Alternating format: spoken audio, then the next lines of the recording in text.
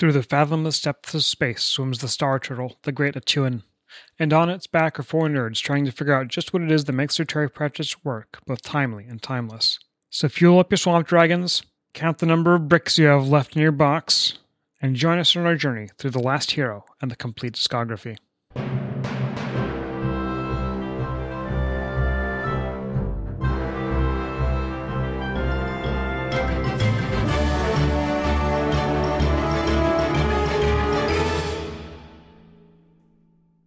Good evening and welcome to the 27th edition of the Complete Discography. I'm going to change the intro text every single time I do this show.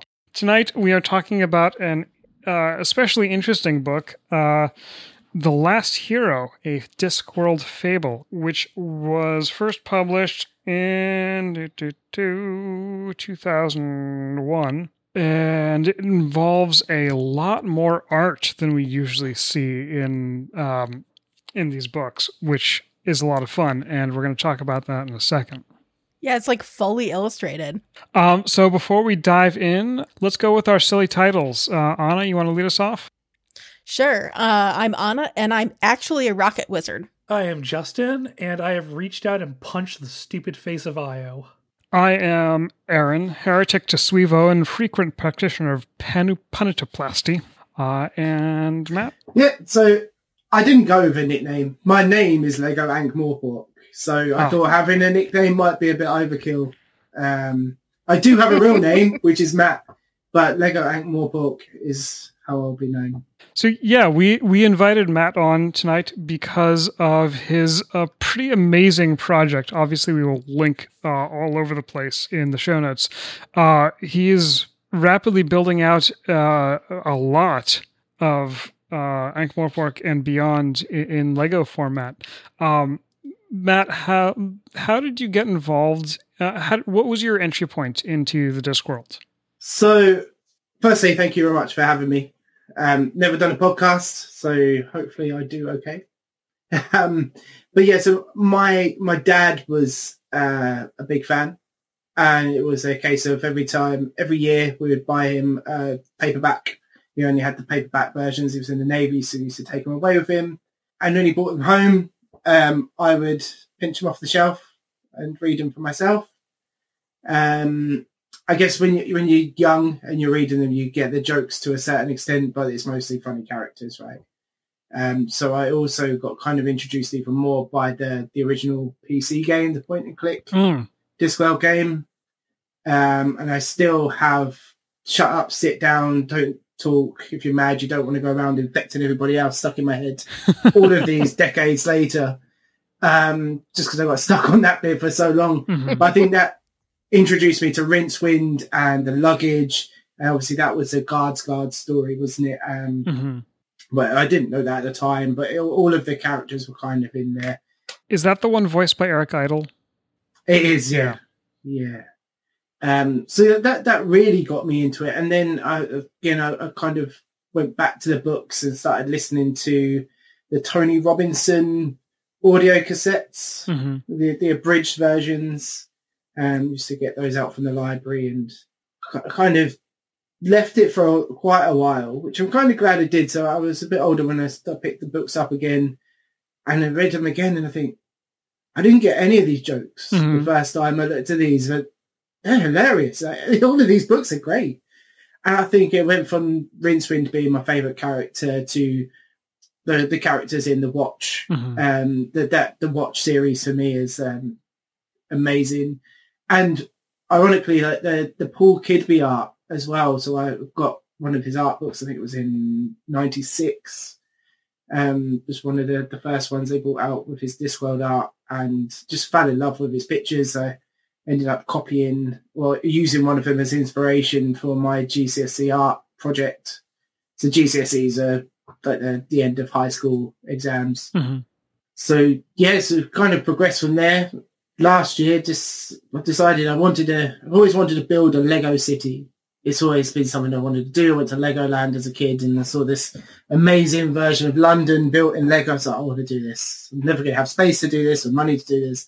I want to do this. And it got to a point last year and I thought, you know what?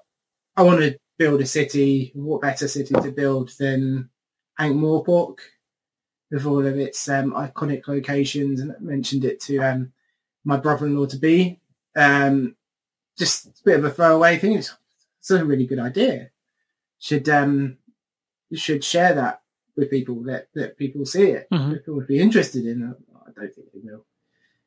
Started the Twitter page anyway. I've got 7 followers, and I was, oh my god, it's gone viral. I've got 7 people that are watching this page, and it's kind of escalated from there. And you can see, obviously, you guys can see in the background, they've got the Mended Drum. We've started the post office over there, which is I haven't really posted any pictures of yet, and I've got the Alchemist Guild blowing up behind my head.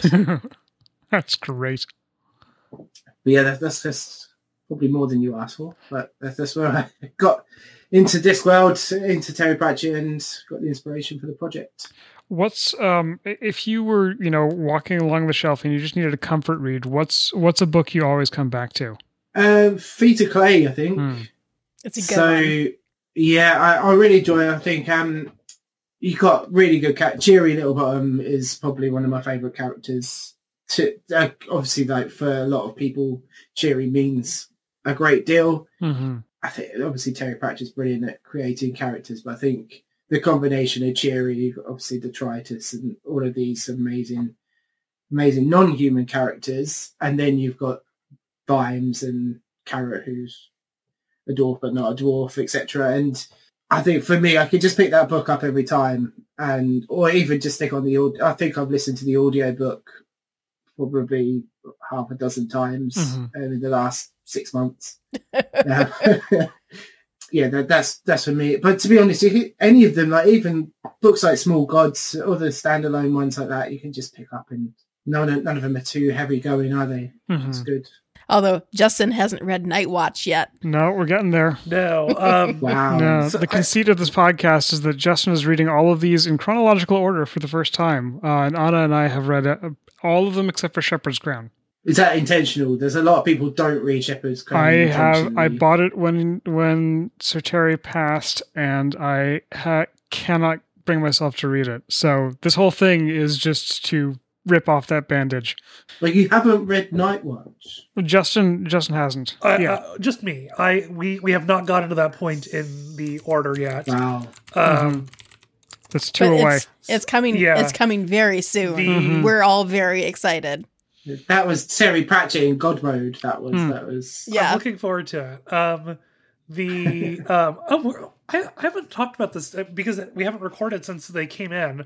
So I read mostly on ebook these days because it's just easier, and it means that I don't have to run out of space. But for Christmas, I asked for some of the nice Gallant edition, the collector library edition ones, and I was like, okay, what are the books that I've loved so far? So I put Feet of Clay, More, and Lords and Ladies, and I was like, I have heard so much about this stupid book that I'm just going to say I'll toss a Night Watch in there as well as on my wish list. So I asked for that as a Christmas gift on faith. So I am prepared to have my socks knocked off. I hope we're not working it up too much. Anna, do you want to quickly summarize at least the story of The Last Hero for us before we start talking about it? Yeah, so the Silver Horde are back, baby. So specifically, they've gotten bored with simply ruling the Agatean Empire and want to do something really spectacular for their actual retirement. Cohen and his band have packed up a giant barrel of the Empire's finest explosives and are dragging it all the way up the mountain at the center of the disc in order to return fire to the gods with interest. Unsurprisingly, their group picks up a few more members as it travels, including a bard who they conscript to write the saga of their adventure, evil Harry Dread, the last professional Dark Lord, and Vina the formerly raven-haired, another previous adventurer who has taken to killing bandits with her knitting. News reaches Ankh-Morpork about Cohen's expedition, and the wizards explain that it's not as harmless as it might seem. If the Horde succeed, they won't just blow up the gods, they'll alter the flow of magic and destroy the whole disc. Unfortunately, the Horde has a head start. Any team sent from Ankh-Morpork will have to be innovative in their means of travel. Luckily, Vetinari has kept Leonard of Quirm around for just these sorts of eventualities. Leonard builds a very strange ship, which will be launched over the rim of the disc and, with dragon power, slingshot around the underside of the disc and directly toward Cori Celesti. Captain Carrot volunteers for the mission, naturally, and Rincewind is sent along as well. Of course, things don't go quite according to plan for anyone. The librarian sneaks aboard the ship, meaning that the crew must make an emergency landing on the moon to replenish both their air and refuel their dragons. Evil Harry betrays the Horde, as he promised he would, and alerts the gods to their imminent arrival. So the Horde must sneak into the Citadel of the Gods in disguise, while the ship crash lands at its gates. When everyone's finally in the same place, the Horde are very intimidated by Carrot, who is a single brave man with a plain sword. So the elderly heroes assume that he is another unbeatable hero, just like them. Rincewind explains to the Horde what the effect the explosion would have on the disc, but unfortunately does so after the fuse is lit. So the Horde managed to save the world one last time by riding the bomb down the mountain on a wheelchair so it can detonate safely. However, when the Valkyries come to collect them, the old heroes decide that, they're not quite done yet. So they steal the Valkyries' horses and head off to do heroic stuff on other worlds. In the aftermath, Carrot, Leonard, Rincewind, and the Librarian all get their various boons and punishments from the gods. Leonard must paint the roof of the Temple of Small Gods with a mural of the disc. Carrot asks for the ship to be repaired so that they can return to Ankh-Morpork safely. The Librarian wants supplies for the library, and Rincewind wants a blue balloon. Don't ask. The Horde free the first hero, who originally stole fire from the gods, from his eternal torment, and the bard composes the disc's first metal ballad to commemorate his experiences. And that's the story part of the book. This is an interesting one. It throws together a lot of characters that we've seen before in sort of a new but also very familiar mix. Obviously, the perspective characters are primarily the old heroes and the young, new heroes. I don't know how old Leonard is. Leonard's young at heart. Mm-hmm. It's an interesting one. It's I couldn't find any details about what they mean in particular by the subtitle, A Discworld Fable, as opposed to the other books. I mean, I would guess that it's essentially like novella length. Yeah, it's obviously it's a lot shorter, and it's a very different format. Mm-hmm. Because I'd say a good quarter of page space of this book is taken up by illustrations. And actually, I'm realizing that there's another Cohen story that in timeline happens before this, which is Trollbridge. Which there's actually a very good short film of it. You can find it on YouTube. Interesting. Yeah, it's Cohen. It's a similar vibe though. It's Cohen sort of like struggling with changing times. Mm-hmm. It's a very interesting one as well, with the troll kind of just struggling with married life as well, which is it's weird. It kind of feels like fan fiction in some ways, like throwing together lots of characters on a kind of zany-ish plot. It's pretty fun, honestly. Mm-hmm. The vibe I got while reading this was that Paul Kidby had a lot of fun art of Discworld lying around, and between him and Terry, they just were like, okay, let's use some of this art. Let's make a lot of fun scenarios where we can have some. All the art in this book is either hilarious, breathtaking, or both. I think is like and it's delightful. There's a bunch of great stuff there, but it definitely feels like a very, very pared down story. But it does sort of feel like the best iteration we've had of the Rincewind formula. Yeah. Mm. It's a good Rincewind book.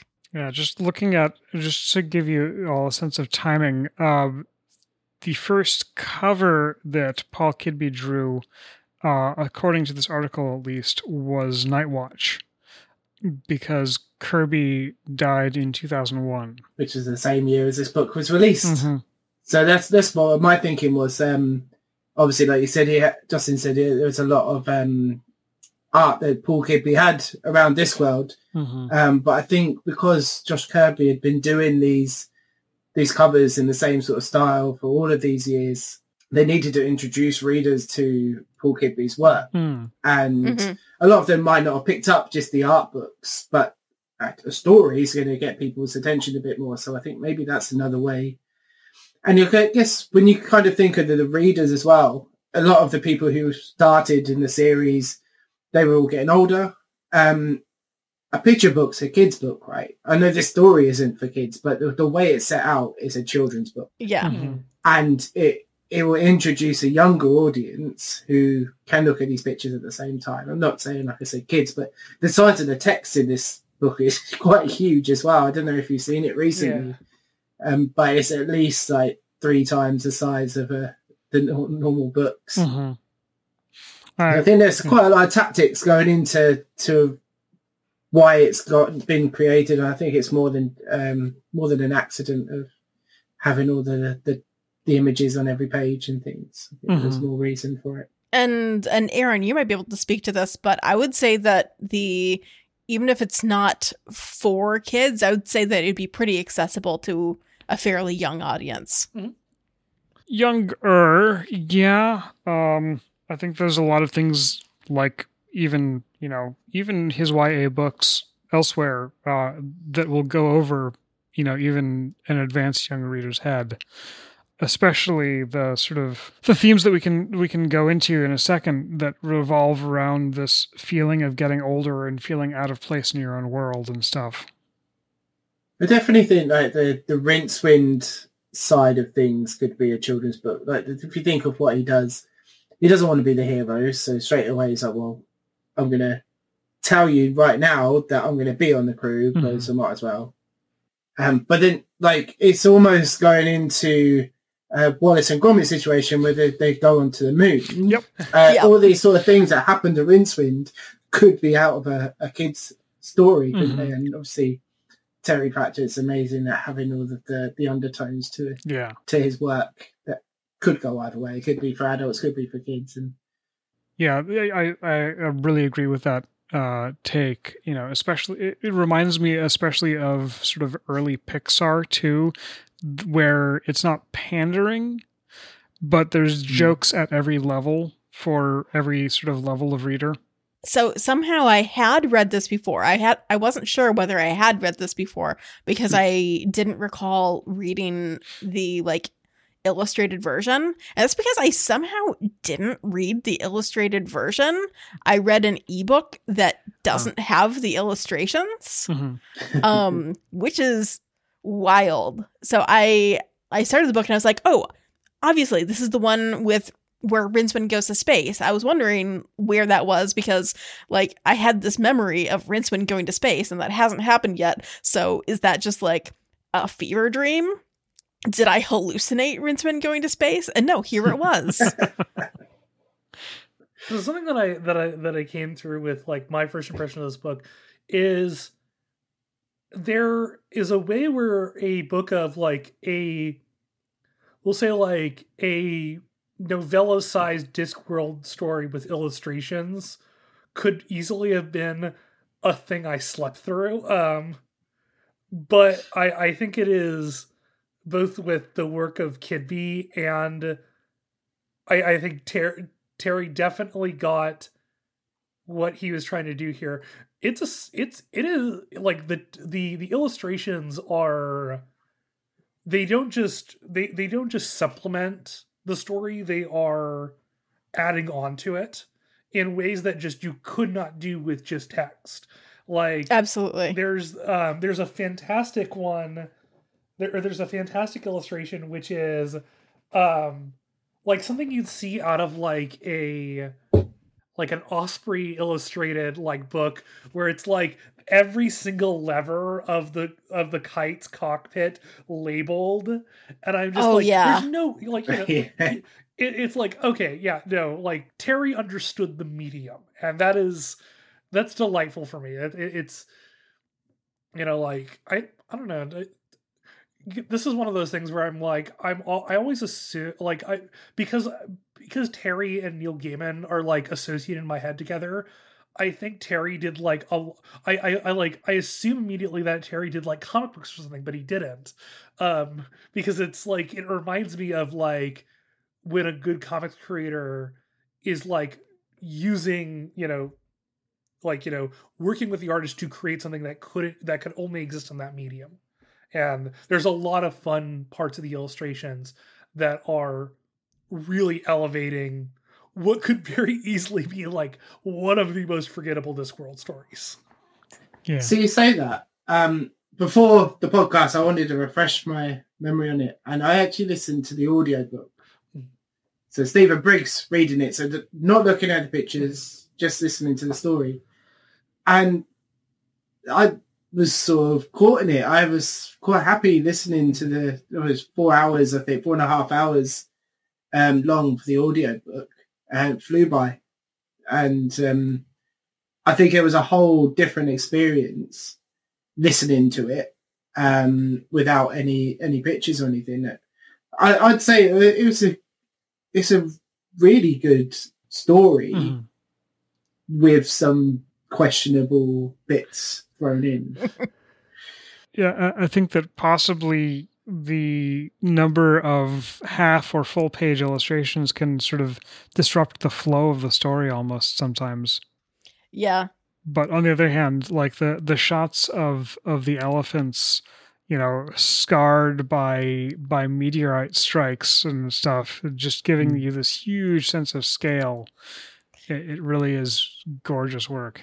Or even that one at the beginning, right after the text explains what would happen to the disc if Cohen succeeds, yeah. And the illustration with the turtle and the elephants all as skeletons. Oh, it's so good.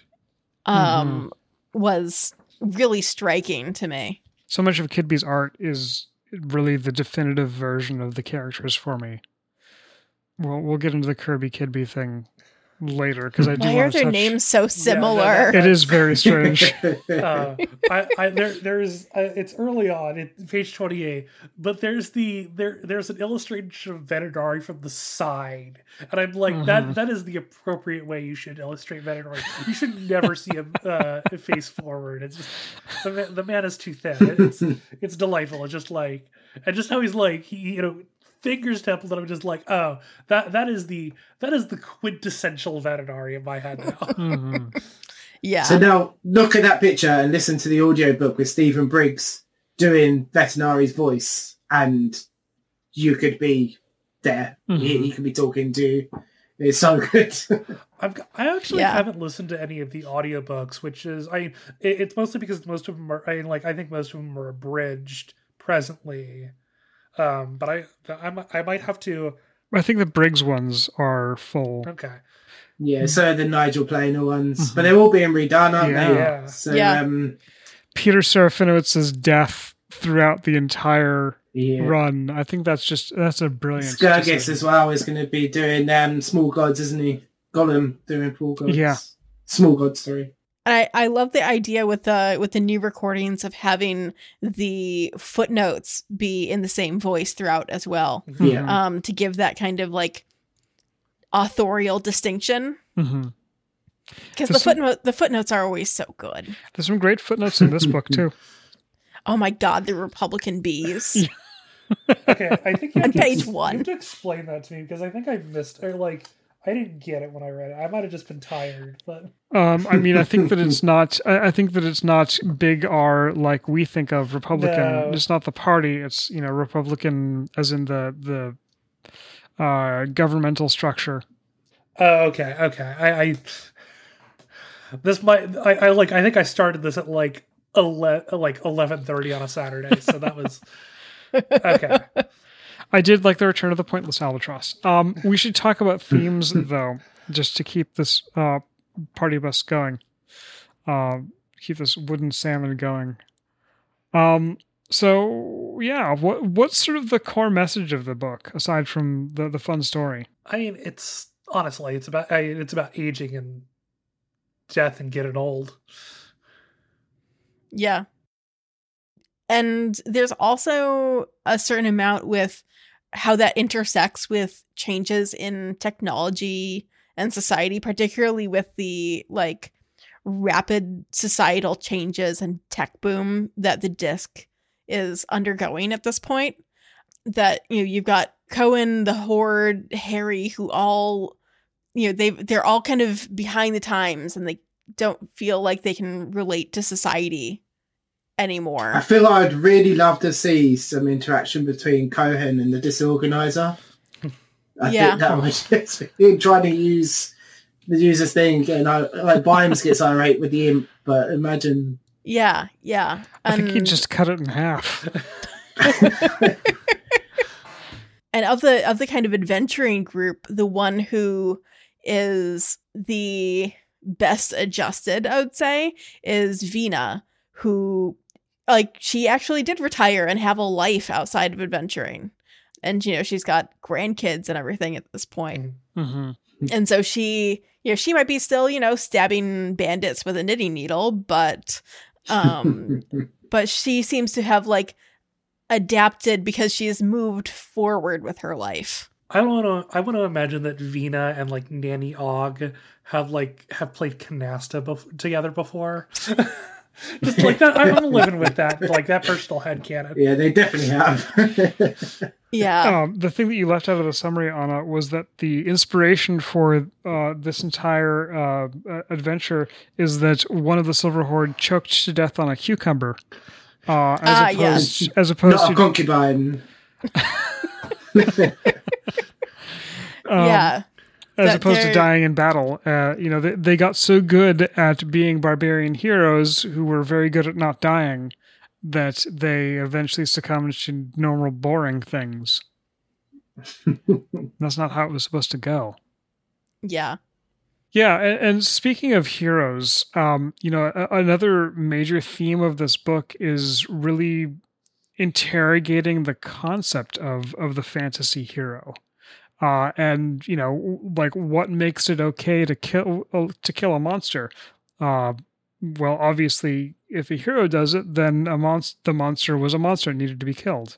Reminds me of D&D or any of those. Isn't there a line as what Cohen says? Well, I think it's just after the betrayal, and he says, "Well, we don't check to see if it's a endangered species before we kill the beast that's running towards us." Mm-hmm. And you know, then that turn at the end, I think, is that an interesting pivot point when the Silver Horde look at Carrot and are like, well, if we follow the rules, then he has to win. Because that's the rules that we follow. And, you know, if he's the hero, then are we the villains? Yeah. I thought it was also kind of an interesting, it felt kind of like a send-off to me, not just of Cohen and the Silver Horde, but of the kind of initial, you know, sword and sandal type of fantasy that we started out with Color of Magic and continued for a while, kind of in that vein. And this feels like kind of a fond sunsetting of that in favor of the like more industrial fantasy that that we've had for a while and that we will continue to have for the rest of the books. Yeah, in a weird way, this book feels like a parallel to me with Color of Magic and Light Fantastic in its story structure, in that it's Rincewind being dragged along in a series of loosely connected vignettes. They're more connected this time though, because Terry's 27 books in and really knows what he's doing. And it's all with all characters that we know now, as long as, you know, aside from the, you know, Matt's point about this being an interesting entry point sort of in that pivot. But the story structure parallel really stuck out to me with how we've often talked about how Terry takes an idea from earlier in his books and is like, well, I could do that better. Yeah.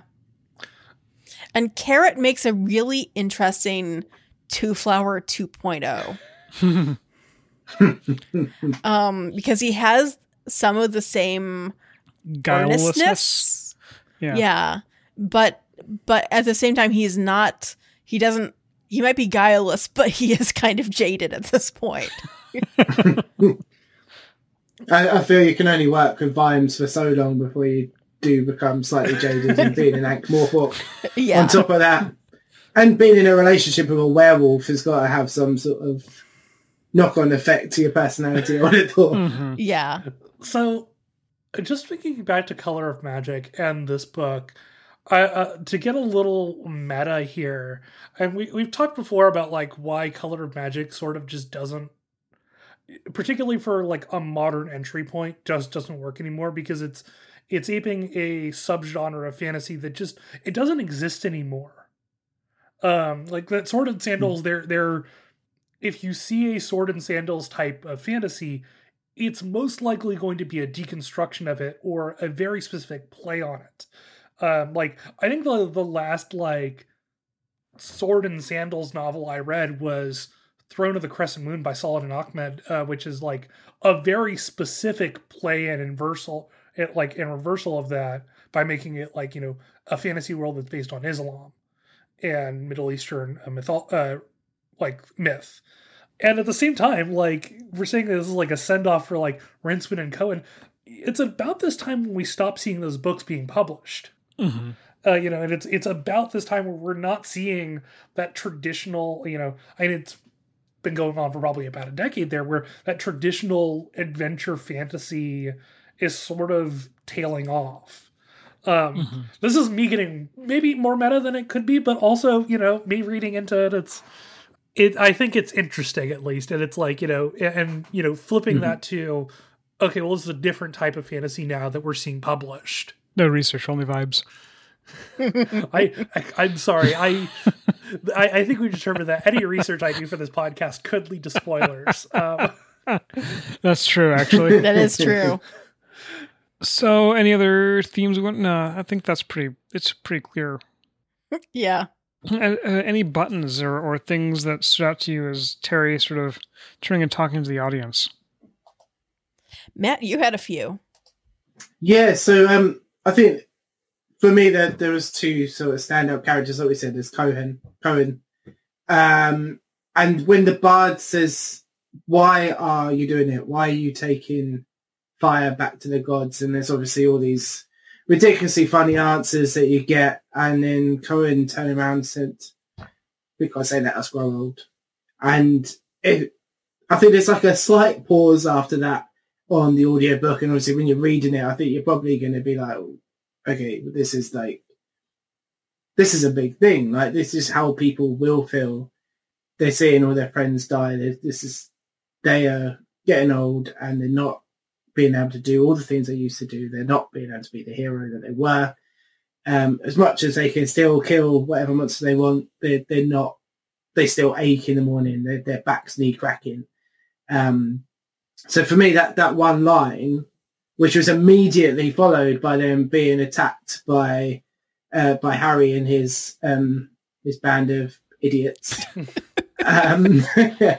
So it's just the way that Terry sort of inserts these little lines that make you think. And the other one for me is Leonard of Gwern, and I think he's like one of the main characters in this. I know we haven't really spoke too much, and I feel quite sorry for him, like as a character throughout this book, because obviously Vetinari has him locked away for probably good reason. And there's a line quite early on where he's saying about, well, you gave me the hole in the roof so I can see the sky. And obviously Leonard's got the dream of flying, and he finally gets to have a flying machine that doesn't just crash, and the dragons. And then when there's a moment where he just is watching the birds. I think Carrot and Rincewind are having a little argument in the background, and then it just says about him having a tear in his eye, and he's watching these birds flying, and he's kind of got that dream. He's doing it. And then later on, when they're getting the boons, I think just before that, the gods say, well, if we wanted people to fly, we would have given them wings. And he said, you did give me wings as soon as you showed me a bird. Mm-hmm. And I think these little things, like throughout all this humor, throughout all these pictures, I think these little things sort of stood out for me and make me think, oh, this is Terry Pratchett's, right? Like, regardless of whether it feels like a bit of a fanfic or whatever, he still put all these little bits in which are classic Pratchett. Yeah. We see a lot of Leonard on the page, and much more so than any other time we've seen him.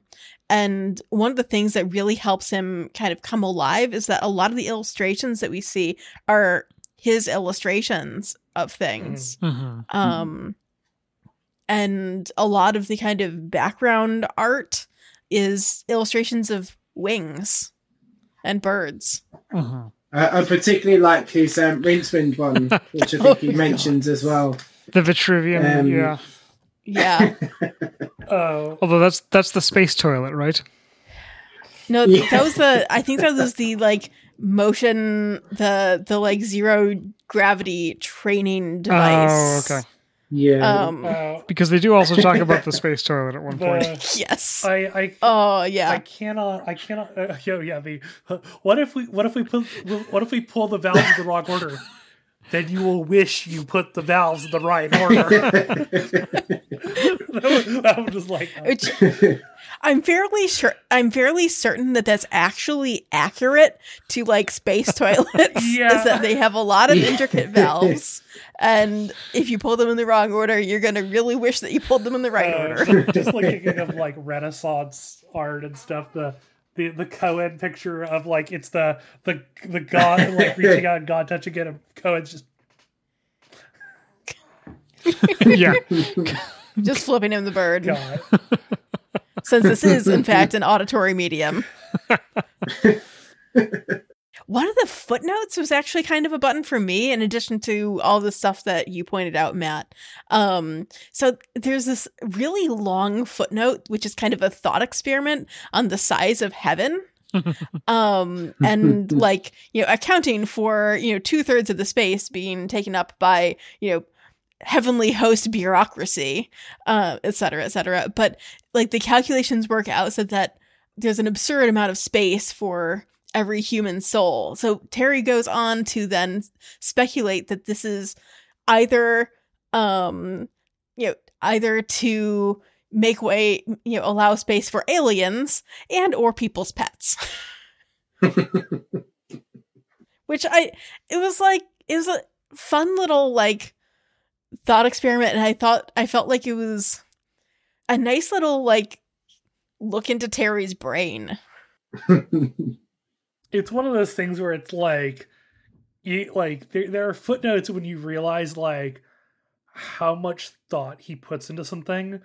Like, for example, the one that will always stick in my head is the Space Invaders. Yeah.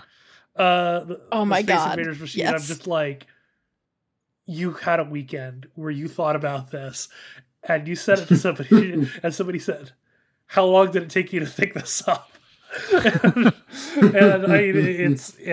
It's delightful, and it's just, and the heaven one is for me is just like, I started doing the math in my head of like, how much is 1,000,000 cubic feet?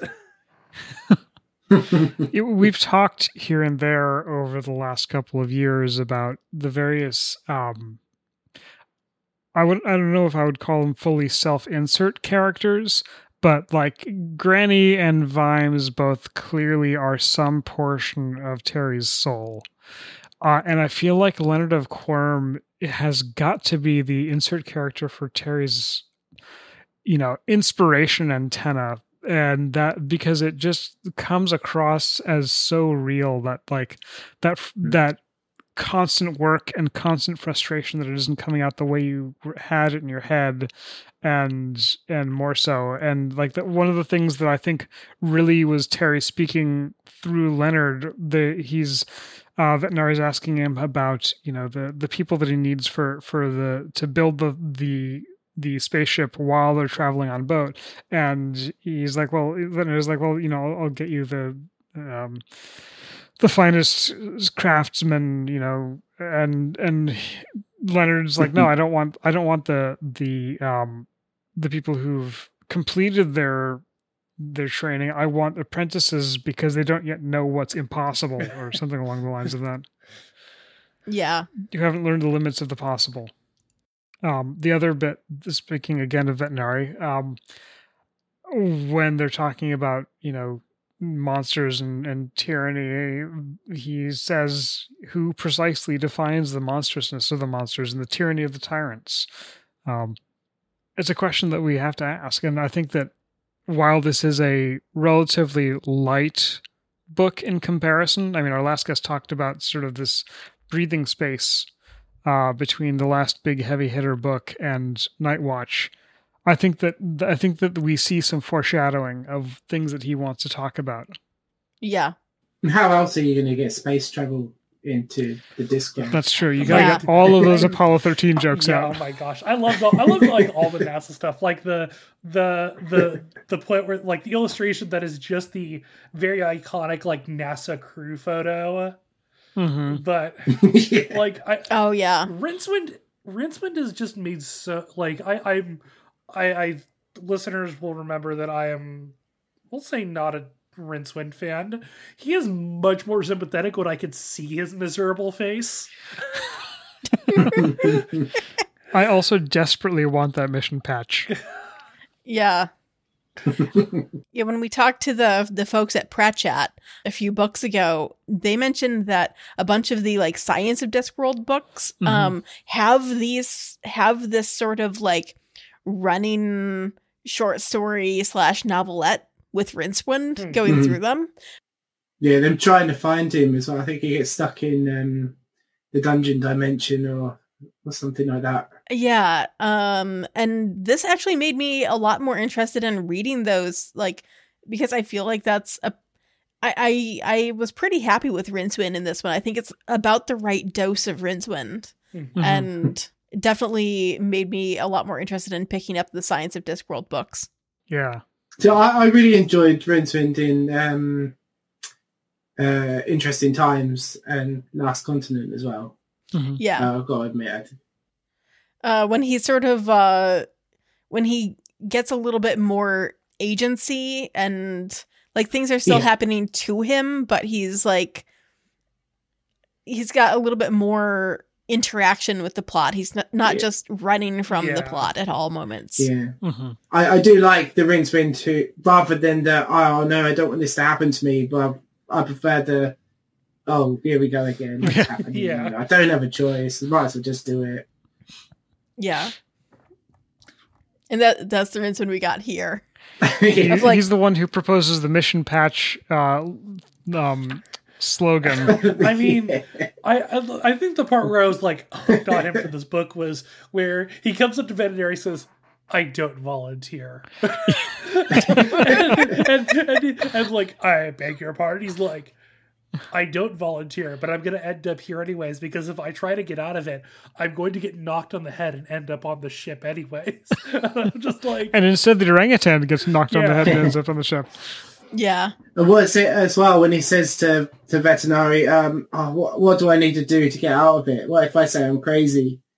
And Vetinari says, well, to be honest, you'd have to be crazy to go on a mission like this. He said, okay, well, I'm not crazy. Well, that's great, because as the ruler of Ankh-Morpork, I need my best minds on this mission. So, borrowing directly from Catch-22. I think one of my favorite small bits, too, is when Carrot experiences the overview effect, which is this thing that astronauts report experiencing, this sort of like perspective shift when they're up in on the moon or even in low Earth orbit, where they stop seeing, individual portions of the disk and see it as a whole. Mm-hmm. Yeah. On the other hand, many of the things built by B.S. Johnson end up being listed on cause of death. That was very funny. Oh, and speaking of Carrot and the overview effect, that was such a funny little scene because Carrot's like, when you look down, you can't see the borders between the nations. It makes you think, and everybody else is like, oh well, we could grow like very dense forests and make borders. We could do that. Or brightly colored roads. Yeah. Which sort of reminds me of the fact that the exact opposite happens on the U.S.-Canada border. There's a very specific provision that you have to clear, like there's basically like a clearance provision of like you have to clear X amount of distance across the U.S.-Canada border of trees. I don't remember what the actual distance is, but it's basically like this line of like chopped down trees running, across the entire continent of North America. Oh, gosh, what was it? Oh, also very funny, but the fire of the gods that Coders are turning, it's just C4. That's what it is. It's C4. Yep. I was like, thunder clay. It's a clay that has to be ignited. Oh. with a special acid. Yeah. Yeah. Although 50 kilos or pounds or whatever, I'm not sure would do the whatever. It's magic. Other favorite bits? Let's see. For me, it's just kind of a bit of a throwaway, but you got Death and Albert talking, and you just got a kitten in a box. And Death's trying to understand the mentality of what's meant to happen to this kitten. So he's suggesting like, I'm going to kill him. I mean, it's not like I'm going to pull a mean face. It's just how annoyed Death was that this is a thing, and he sounded quite relieved, or seems quite relieved that it's a metaphor and it's made up. There are 3 images across like the 4 pages this is on. The first is like in all of these, Paul Gibney has drawn the most photogenic kitten possible. Like this cat is like almost comically adorable. It's like the epitome of kittenness. It is like the. Funnily enough, I do actually have that cat. That is my cat in a kitten form. But my favorite one of like, there's one where Death is sitting at the table like stroking the kitten. There's one where like Albert, Death, and it's like, and they're holding the cat in the box. But there's one that's the kitten playing with Death of Rat's tail. The tail, yes. This is so. I can't deal with this. I want to make that out of Lego. That's one of my little mini builds that I want to do. As soon as I saw the picture, I was like, I've got to do that. That would be so good. And similarly, I'm like, I need a print of that. Yeah. Terry loves fiddling with quantum, though, doesn't he? Because this is the whole like Schrodinger's cat experiment thing. Yeah. Yeah, I love Death every time every time he explores an idea with Death as the perspective, who's just like, okay, but assume I have no relevant knowledge. Explain this to me. The other bit that I really like, and I didn't realize how much I liked it until just before the podcast, and I was reading it again, and it's about the boons and Carrot having to explain to the gods that's a balloon. What I want is for us all to be safe, and Rinsman saying, actually, I'd quite like a balloon, a blue one. Don't ask. And then obviously when it gets to the librarian, he's saying, I want all these supplies. And he's like, ooh, he wants a balloon as well, a red one. And then the illustration of the librarian holding the balloon. It's so good. And I love that this book also continues the tradition of having Death show up and talk to Rincewind. And Rincewind's like, does this mean I'm going to die? And Death's like, who the fuck knows? Not me. Things have gotten weird recently. Yeah. Let's see. I guess we could talk about the art now. Because, it does looking at Kirby's art versus Kidby's art, it really is a stylistic shift. And I think don't at me, friends who listen to this podcast, I think for the better. Agreed. I do enjoy the old covers and stuff like that from the Kirby art. However, there's a fair amount of like she-breasted boobily in there. Yeah. And I'm liking the shift away from that and to like it's still a very kind of caricatured style. Where, you know, physical characteristics are very accentuated in order to like give the sense of personality, but that kind of that sort of aspect has been toned down significantly. And it honestly, I think it matches with the tonal shift, you know, from Sword and Sandal to more modern fantasy. Mm-hmm. But somebody actually commented on one of my posts recently and said that their parents had one of their parents had the old books with the Josh Kirby covers, and as a child they actually scared him and he wouldn't go near the Terry Pratchett books because he was so scared of the illustrations of these, like you said, the strange overly busty women, and you can almost imagine these weird chubby cherubs being painted on them as well, can't you, the way they're done. Mm-hmm. I'm really glad that the current covers I'm not a fan of, but certainly I think the old Kirby covers, I think if you were a person in a used bookstore or something like that, they would be really off-putting these days. Because you would look at them and think that the book was something that it's not. Can you imagine how terrifying the We Three Men would be if Josh Kirby had drawn it? I can't imagine him drawing any Tiffany books. No, honestly, I couldn't either.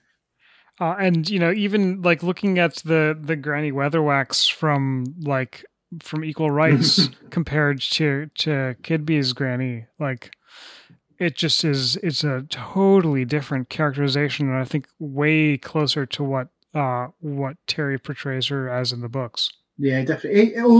Even if you look at like Dibbler and there's a picture of all the wizards together, and like they're all how you would imagine. Like you said, I think when you're reading the books, that's what they look like. Mm-hmm. I found a little thing talking about their back and forth developing Ponder. Apparently, the first iteration came out looking a little too much like John Lennon, and Terry said make him more Bill Gatesy. Is that why they did the joke in the Discworld game? Because I'm pretty sure there were 4 wizards sat around Hex, and they all had Liverpool accents. I'm pretty sure that's probably why they did it then. I didn't realise that. Could be. John Milton comment. I actually just ordered the T-shirt that Ponder's wearing in the book too. That's a good T-shirt. It really is. I'm going to wear it to the next con I go to, whenever that is. One thing I absolutely love is how the Silver Horde is drawn. There's just this like feralness to them that I absolutely love.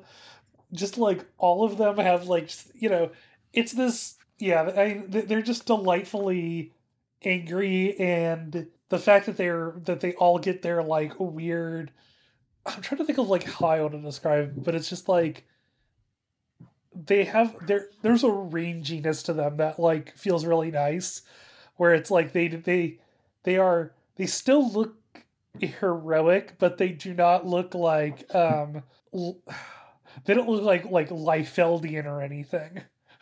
You definitely wouldn't want them coming to rescue you. It's like they both look like old men, and they look like they could absolutely fuck you up. Yeah. And going back to Trollbridge for a second, the actor that they got for Cohen looks astonishingly like the art in this book. It's really impressive. Can we talk about Evil Harry? Yes, let's talk about Evil Harry. Who is, not gonna lie, I mean, I love me a genre conscious villain. But the last of the genre conscious villains is, oh my gosh, I would die for him. I love him. He's a piece of shit. I love him. And he's completely honest about being a piece of shit. He's like, I'll come along with you, but I'm going to betray you. And they're all like, yeah, I mean, that's part of the package. And then he betrays them. It's like, I told you I wouldn't. And they're like, yeah, you did. We're cool. It's great. Just delightful. And all the bits with like how much effort he has to go to get truly stupid henchmen. Yeah. And also how many jobs he's had. Like, I was the spider god for a while, and yeah. And he's also interesting, again with that kind of, playing with genres and tonal shift, because he's kind of matches up with what we've seen in, say, Carpe Jugulum, with the concept of like the old master versus the new vampires. That evil Harry is definitely like, he's of an era with the old vampires.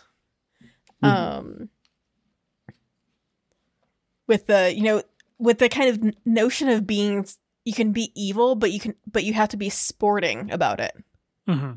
And you have to lose as well. Like he said about locking the heroes away where there's clear instructions on how to get out of the cell and things like that. And knowing that his henchmen have to be idiots. And yeah. Was it the stupid lizard men that just say Nork, Nork? And, and the troll named That's Me. God. Oh, yeah. That's how it works, though, isn't it? So the hero wins over the villain.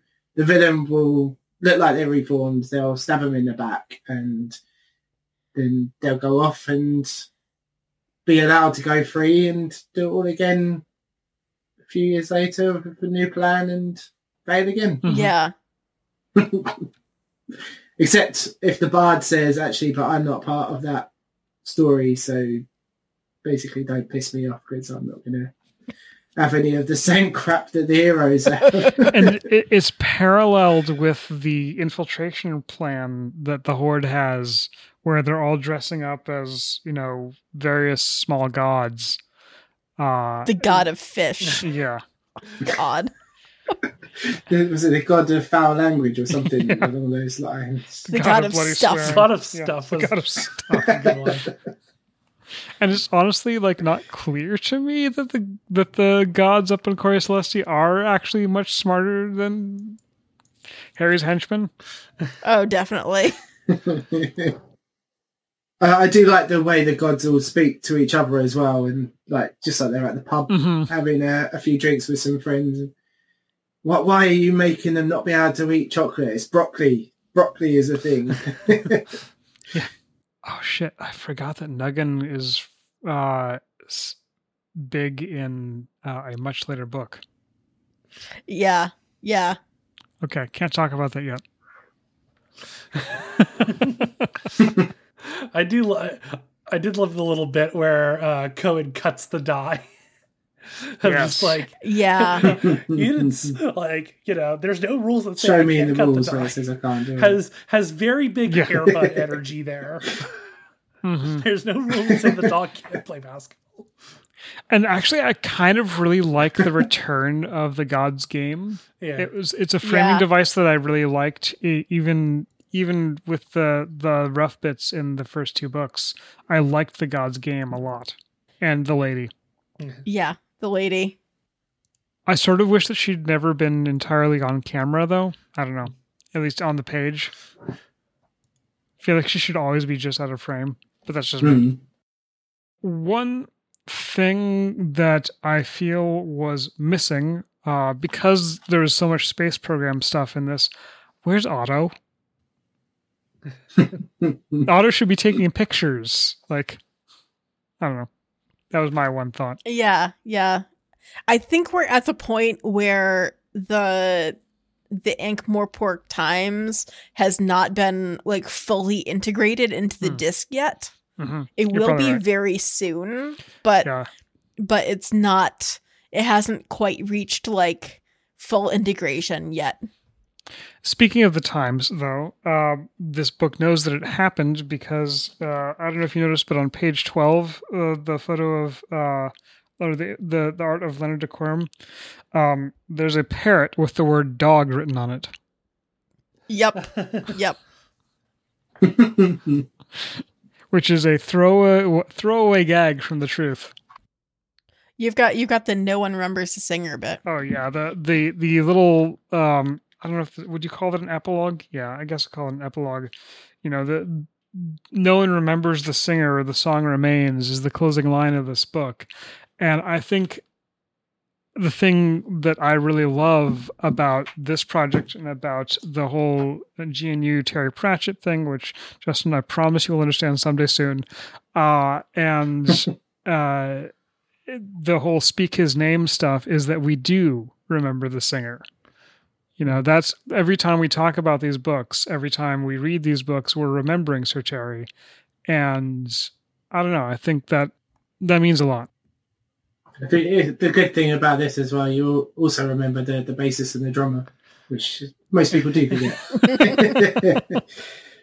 I definitely think Paul Kidby is a good lead guitarist to go alongside the Pratchett when it comes to the illustrations and understanding what Division was, I think. Mm-hmm. Yeah. Yeah. Anything else we want to talk about in there? We mentioned a few times that there's a lot of space program stuff. There's an Apollo 11 reference. There's an Apollo 13 reference. I loved the little discussion about the borer, which is that awful looking squid with the like. Yeah. Yeah. And then, the note, it's vital that the crew split up to look for it if one gets on board.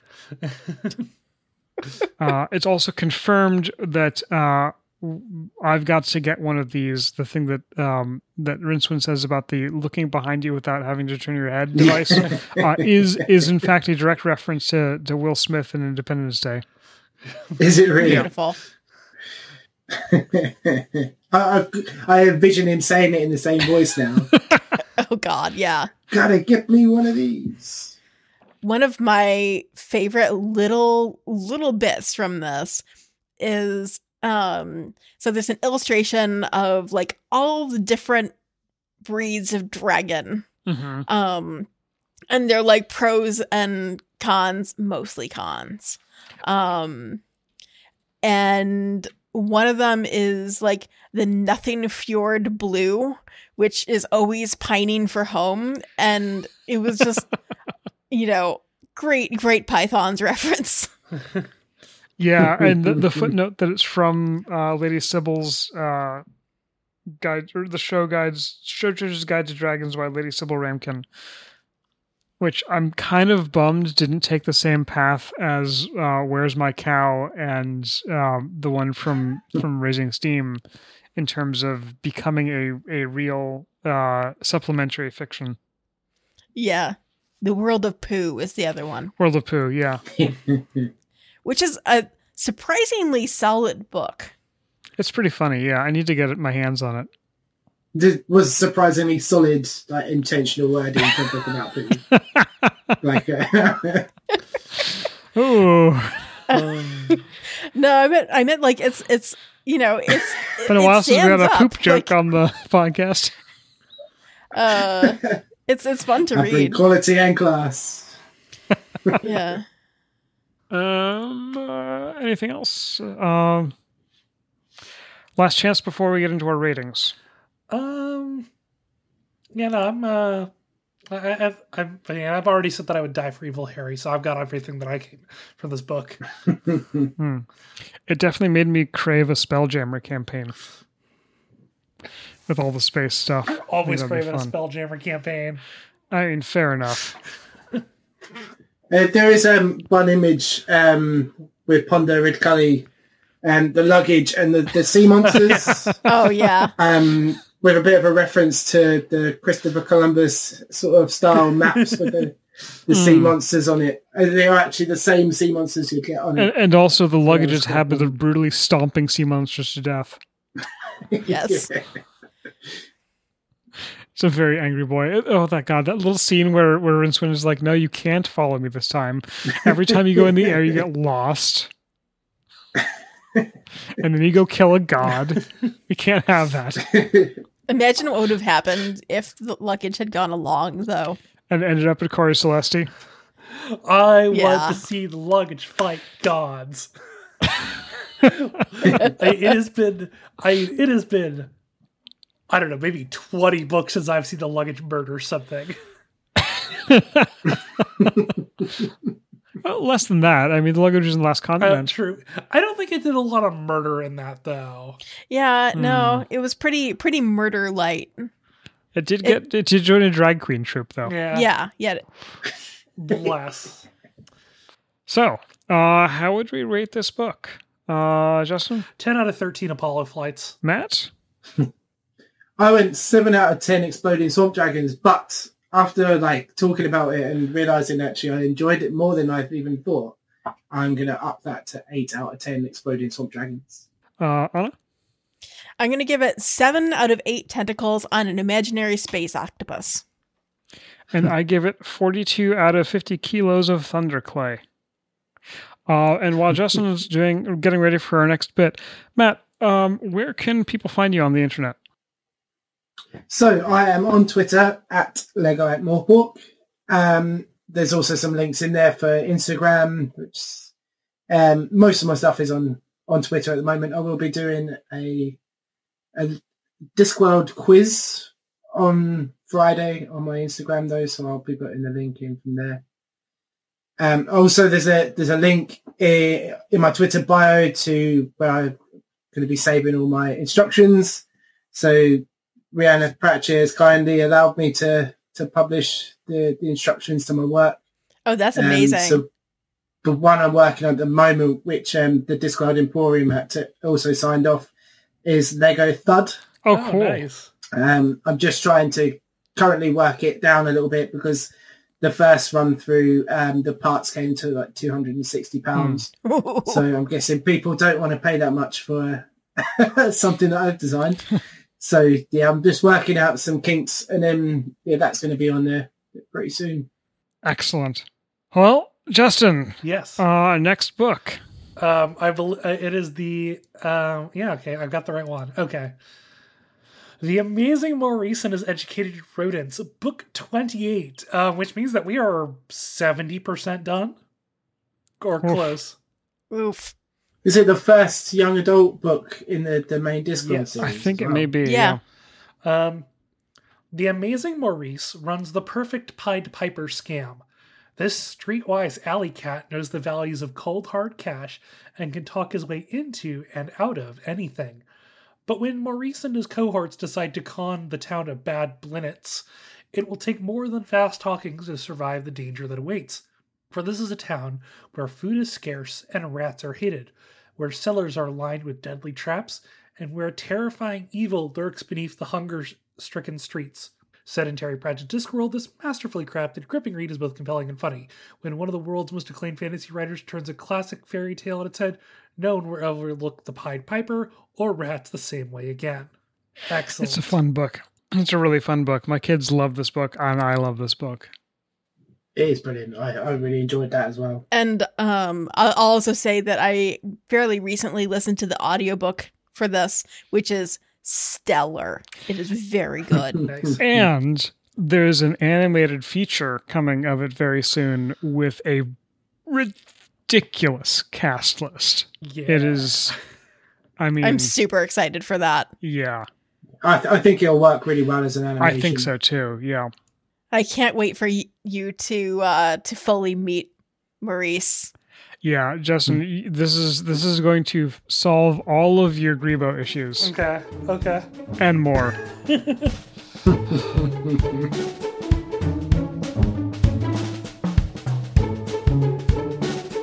The Complete Discography is an independent production by 4 people who just really like these books. All opinions expressed during the show are our own. All quotes from primary or related works are used under the Fair Use Doctrine and remain copyrighted by their original owners. The music from this podcast is sourced from Incompetech. That info can be found in the show notes. The rest of it is distributed under a Creative Commons 4.0 attribution, non-commercial, no derivatives license. Share it. Please share it. But say where you got it, don't make money off it, and don't change it. Connect with the show at ATUINPod, which is ATUIN_POD, or email us at atuin.pod@gmail.com.